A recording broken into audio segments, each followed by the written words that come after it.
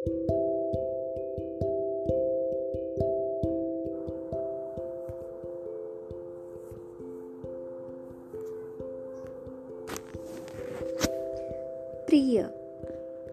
सगळं ठीक आहे ना? म्हणजे कसं, माझा चेहरा तुझं हसणं, तुझे डोळे माझं लाजणं, तुझं नाक माझं मुरुडणं. आठवतंय तुला आपण गेलेलो त्या नदीकाठी? संत पाणी, हळुवार वारा, हातात हात घेऊन बसलेलो त्या दगडाला टेकून. काय नाही, फक्त शांतता ऐकत होतो. तेव्हा म्हटला होतास तूच, नदीसारखी आहेस. मग मीही मुद्दाम विचारलं, म्हणजे? तू हसून म्हटलास, वाघाचे पंजे.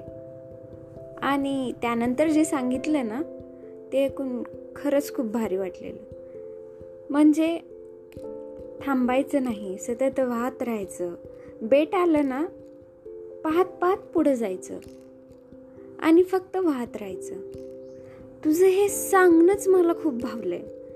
आता कधी एकटी वाटलं की तुझं ते बोलणं खूप आठवतं. निरागस डोळे खूपच बोलके आहेत. मी बडबडी, तुझी तरी काय चूक. मीच बोलून जाते सगळं, तू ऐकून घेतोस.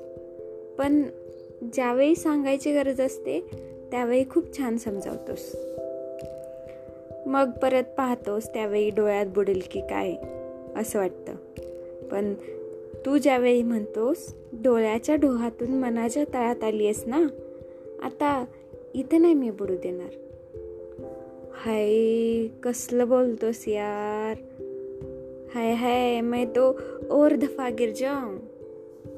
लवकर भेटणार आहेस म्हणे, तरी देखील पत्र लिहायचा अट्टास. कारण तेवढाही वेळही नाही थांबवत आता. लवकर ये, तुझी.